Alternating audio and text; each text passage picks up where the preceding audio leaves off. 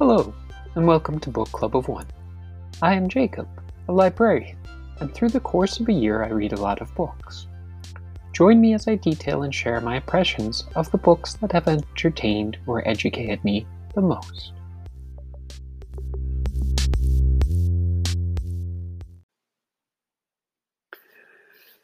And we're here now almost in June, so I'm still working on Ordinary Insanity. Hopefully, I'll be able to finish that soon, and probably at least one graphic novel to share as Hoopla will issue new credits June 1st. I'm also working my way through several collections of short stories, so it is more than likely at least one of those will be discussed next episode, especially since I picked one for the Reading Soon section, which we'll get to eventually.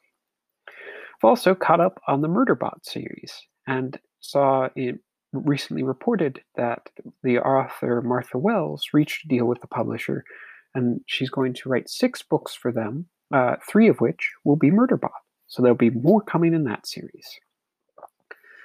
And I was able to read a lot over the past 2 weeks, so just a few good books that didn't make it into the feature list are Becky Chambers' The Long Way to a Small Angry Planet. It's a great space opera centered on a crew building the wormholes.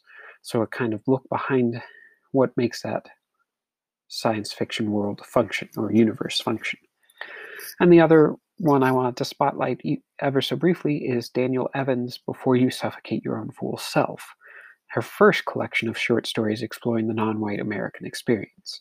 So wasn't quite as engaging as The Office of Historical Corrections, but both are good. If you like or you're interested in short stories that speak to the American experience, both of those would be good books to pick up and read. Our first featured book this episode is Fulfillment, Winning and Losing in One-Click America by Alec MacGillis, who is a white American journalist and author. He currently covers politics and government for ProPublica and has previously reported for The New Republic, The Washington Post, and The Baltimore Sun. In 2016, he was awarded the Robin Toner Prize for Excellence in Political Reporting, and in 2017 he received the Polk Award for National Reporting and the Elijah Parrish Lovejoy Award. In 2014, he published his first book, a biography of Mitch McConnell titled The Cynic. I came across Fulfillment as it was reviewed by the AV Club, and I think it was featured in the Bookmarks weekly aggregation review email that's sent out on Fridays that talk about the most reviewed or discussed books of nonfiction and fiction published in America for that week. And Fulfillment is the story of regional inequality in America as revealed by the rise of Amazon and its distribution network. And overall, it is very informative, a lot to consider and be distressed over, but overall I find I do have mixed feelings. MacGillis blends personal stories, regional history, corporate history, and political machinations to tell the story of the rise and dominance of Amazon in our present day. And he does touch on the coronavirus pandemic. So he was right. This came out earlier this year, so I'm not sure exactly when he had to stop to have the final version sent for publishing, but he does discuss how the lockdown and a lot of people switching to just purchasing only online has just exacerbated many of the issues he speaks about in his book. But thinking of all those different parts he's discussing, he's devoting 340 pages to those, and that is a lot of content for that small a print run. And particularly when he extends some of the regional histories often to the initial development or foundation of those towns. So we're going back, could be 200 to 300 years or more, to talk about the rise of industries and failure and rebirth of those cities or not. And thinking of those personal stories, it did cause me to have some trouble with the continuity, thinking, okay, here's this person he talked about in the introduction, and then doesn't bring back for another 100 pages or so. So I had to go back, reacquaint myself with them, and then go back to the section I'd made it to. And each of the chapters is linked by theme and 1 to 3 geographic locations. So for example, chapter 8, titled Isolation, looks at Nelsonville, Ohio, York, Pennsylvania, and Columbus, Ohio. So again, goes through their regional histories, talks about some people living in those places, and then how Amazon has entered that location. And the big story here is Amazon, how it grew, expanded, and the way it operates in a day-to-day level. So one of the things McGillis continually brings up and points out is that when Amazon is negotiating to build these fulfillment centers, the warehouses, the data storage locations, they are working to get the best deal for them. And often that involves getting extensive tax breaks, which winds up being detrimental to the communities they locate themselves in, because by building these facilities, it creates a higher demand on the infrastructure. So the roads of the employees and the shipping arriving at these locations, the employees in the locations, if they need emergency services, that again, Amazon is not really paying into those services. So that toll or usage falls back onto the people living nearby. And in general, anyone keeping up with the news has seen that the way Amazon operates is not friendly to other businesses. Not that it necessarily has to, but to the point where Amazon is forcing other sellers to then sell through their marketplace and then looking at the most popular products, then creating their own cheaper knockoff version, does not really come across well for them. As a librarian and person living on Earth, I've grown more and more wary of Amazon over the years. I have lowered, like thinking of my personal spending now versus when I was a college student. Like at that point, I was probably buying at least one thing a week. I've reduced my shopping through them, and as much as possible, try to do so through other sources. And I made a point to delete the app from my phone, the Amazon app. So hopefully I'll be able to lower my business with them. As this book highlights, it often seems for the history of consumption in the US, particularly when it comes to manufactured goods, there's the continual trend to make the production more and more invisible. So just thinking of The Secret History of Grocery Stores that was read a few episodes ago, just how it talked about how much of that labor to get those products on the shelves is invisible.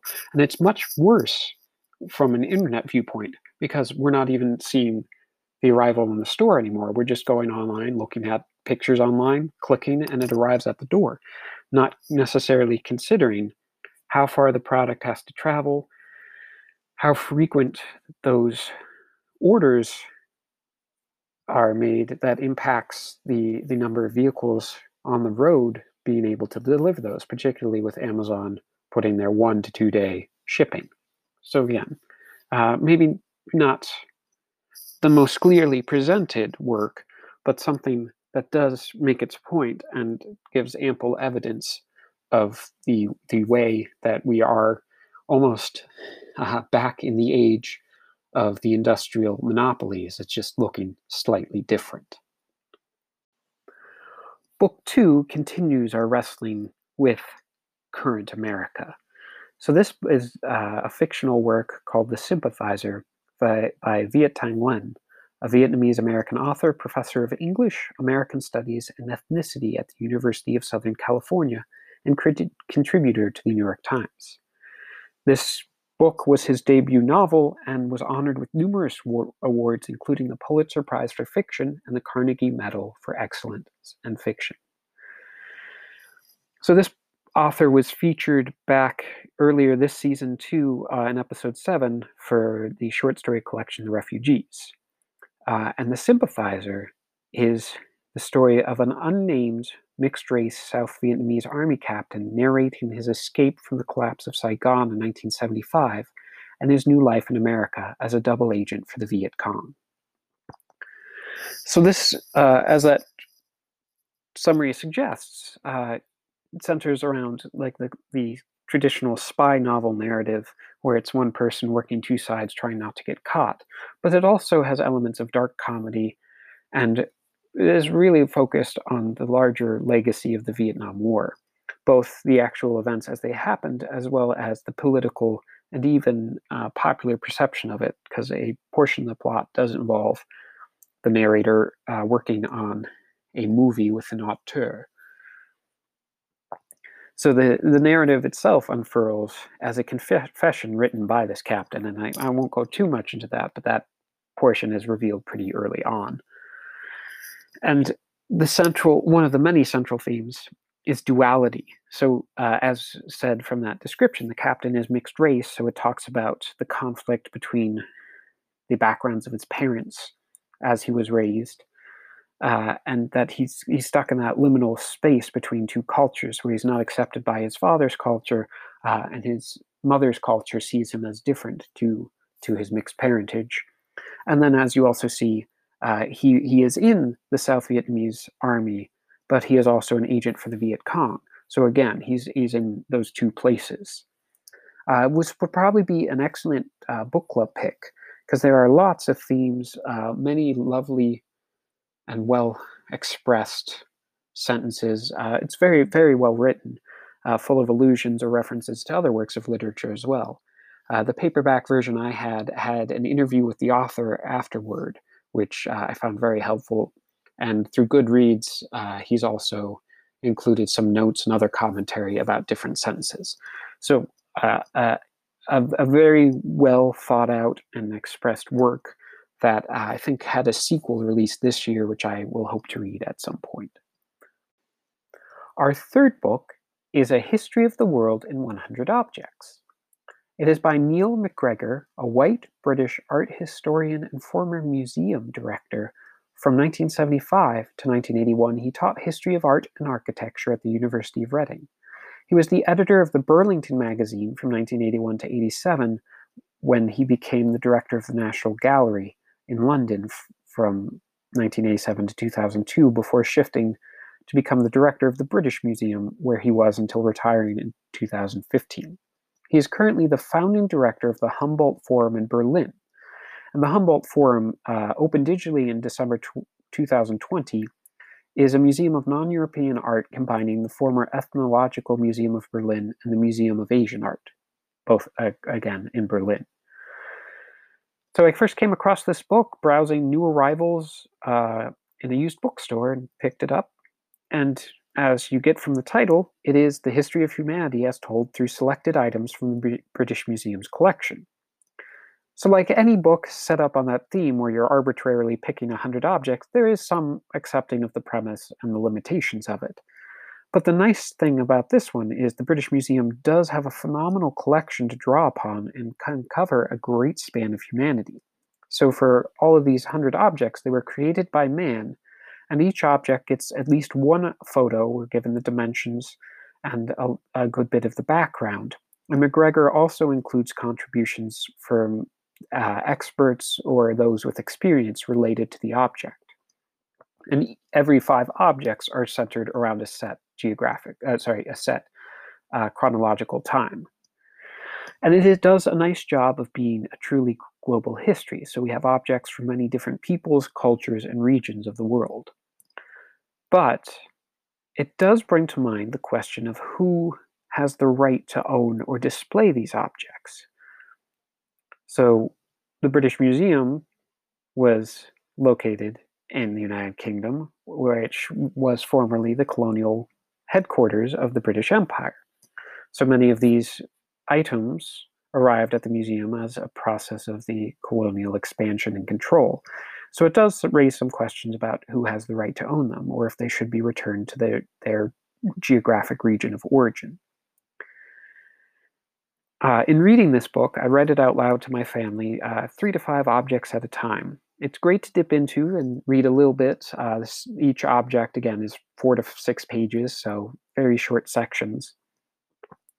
And it was also a podcast, so when you read through it, if the descriptions are thoroughly detailed, which allows you to go back and forth between the image or get a good idea from the text. And it does include a bibliography that references at least 2 sources minimum for each of those objects, which could certainly expand one's to read pile or list. Our 4th book takes us into some lighter territory. It's Don't Pigeonhole Me, 2 Decades of the Mo Willems Sketchbook. So for those of you who don't have small children or haven't for the past decade or so, or been to a public library and seen the children's section, Mo Willems is a white American writer, animator, and voice actor. He's well known for his children's book series Elephant and Piggy and Pigeon, as well as Nuffle Bunny. His books have received the Theodore Seuss Geisel Medal and Caldecott Honor, among many other. And this book was also introduced by the recently deceased Eric Carle, the children's author best known for The Very Hungry Caterpillar. My family came across this book as it was received by a family member for their birthday. And Don't Pigeonhole Me, as you can get from the title, is 20 volumes of Mo Willems sketchbooks from the early 1990s to the late 2010s, shared here with brief introductions and recollections by Mo, as well as a line or two from a different author talking about Mo's influence on them. So unlike what we typically think of when we think of a Mo Willems book, this one is aimed more at adults, as many of these sketchbooks were originally intended to give to friends or family. Kind of like what we saw with You Can Never Find a Rickshaw, which was also featured back in Season 2, Episode 7. Surprisingly, the same episode as Viet Thanh Nguyen. What are the chances? But anyway, Don't Pigeonhole Me is a quick but fairly entertaining read. So it has both single-panel comics, just some that are just art, others that are cohesive stories. So a lot of different ideas that Willems was playing with and experimenting with that you later see developed in other works. So it does show a great example of the artistic process, and that some artists do go back to their earlier works and find influence for present. So, for example, one of the sketchbooks was an early version of Don't Let the Pigeon Drive the Bus. And one of the most entertaining was an intoxicatingly hard reader. Mo wrote a story featuring belligerent bunny called Olive Hugh Show Mutts, which said quickly could sound like I love you show mutts. These are run counter to the easy reader that children learning to read often go to help them develop their vocabulary and their confidence. So this hard reader is one that you have to often read aloud to try and hear what the language should be. And it can maybe help one rediscover what it was like to learn to read the first time. And our final book of the episode is The World's War by David Olusoga, a Black British historian, writer, broadcaster, and filmmaker. He's currently professor of public history at the University of Manchester. Much of his work revolves around military history, colonialism, slavery, and scientific racism. He has worked on series and films for BBC, including The World's War, Forgotten Soldiers of Empire, which is also the subject of this book. I'm not entirely sure where I first came across it, either cited in another World War I book or saw it featured potentially in the BBC History magazine. It did come out in, I believe, 2014, so right around the centenary of the war. It's been on my to-read list since December 2014, so this has long been to read and finally has been. And The World's War is a history of World War I focused on the multiracial and multi-ethnic forces that fought alongside the Allied powers that have been forgotten or largely erased from the popular historical record. So the majority of the content focused on the Western Front, but it does also take some time to discuss campaigning and fighting in Africa and the Middle East. So those are less popular and widely known fronts. So for Africa, a lot of that was fought with colonial forces, and as it was over long stretches of territory, the African people were often forcibly hired or corralled to serve as supply bearers to ensure that the white troops were supplied and had food to eat. So this caused lots of devastation in Africa and depopulation. And so far as the Middle East, we saw those familiar in World War I know about the fighting in Gallipoli, as well as the campaign in Mesopotamia, so going up the Tigris rivers toward, and eventually also conquering the the Allied forces conquering Jerusalem. And to do all this, Ole Shuga draws on diaries, letters, and other primary sources, including sometimes advertisements, and argues and provides ample evidence of the global nature of the First World War and much of the contribution due to the popular ideas of race at the time was to put these different non-European peoples to work in the labor and resupply. So it does talk about the Chinese contingent who were brought over, that their work was predominantly building fortifications, some skilled labor in the tank works, but also that they often found themselves forced to be the ones digging the graveyards, especially after the war ended and they were not immediately allowed to return to their native country. So much of the work does focus then on the racism of the white Europeans and Americans in relation to the colonial or lesser soldiers.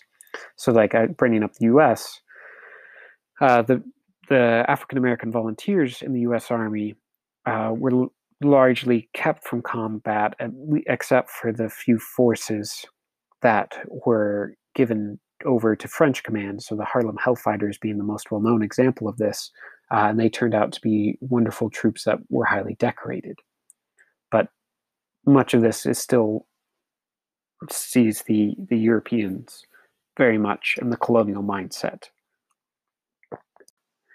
So 2 books I'm looking forward to reading as we enter June. The first is Turtle Recall, the Discworld Companion, So Far, by Terry Pratchett, Stephen Briggs, with cover art by Mark Simonetti.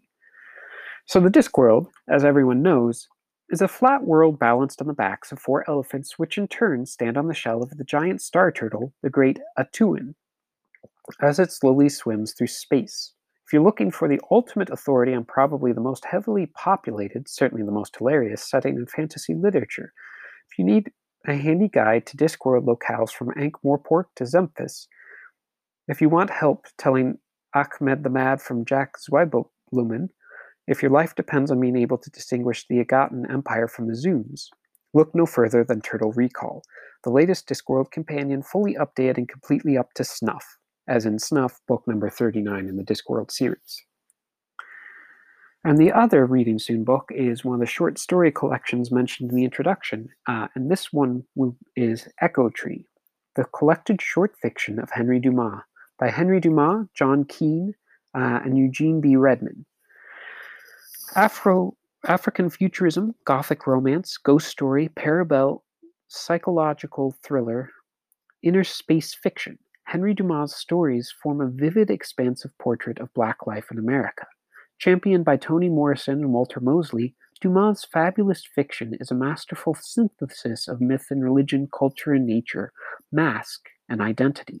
From the Deep South to the simmering streets of Harlem, his characters embark on real, magical, and mythic quests. Humming with life, Dumas' stories create a collage of mid-century Black experience, interweaving religious metaphor, African cosmologies, diasporic folklore, and America's history of slavery and systematic racism.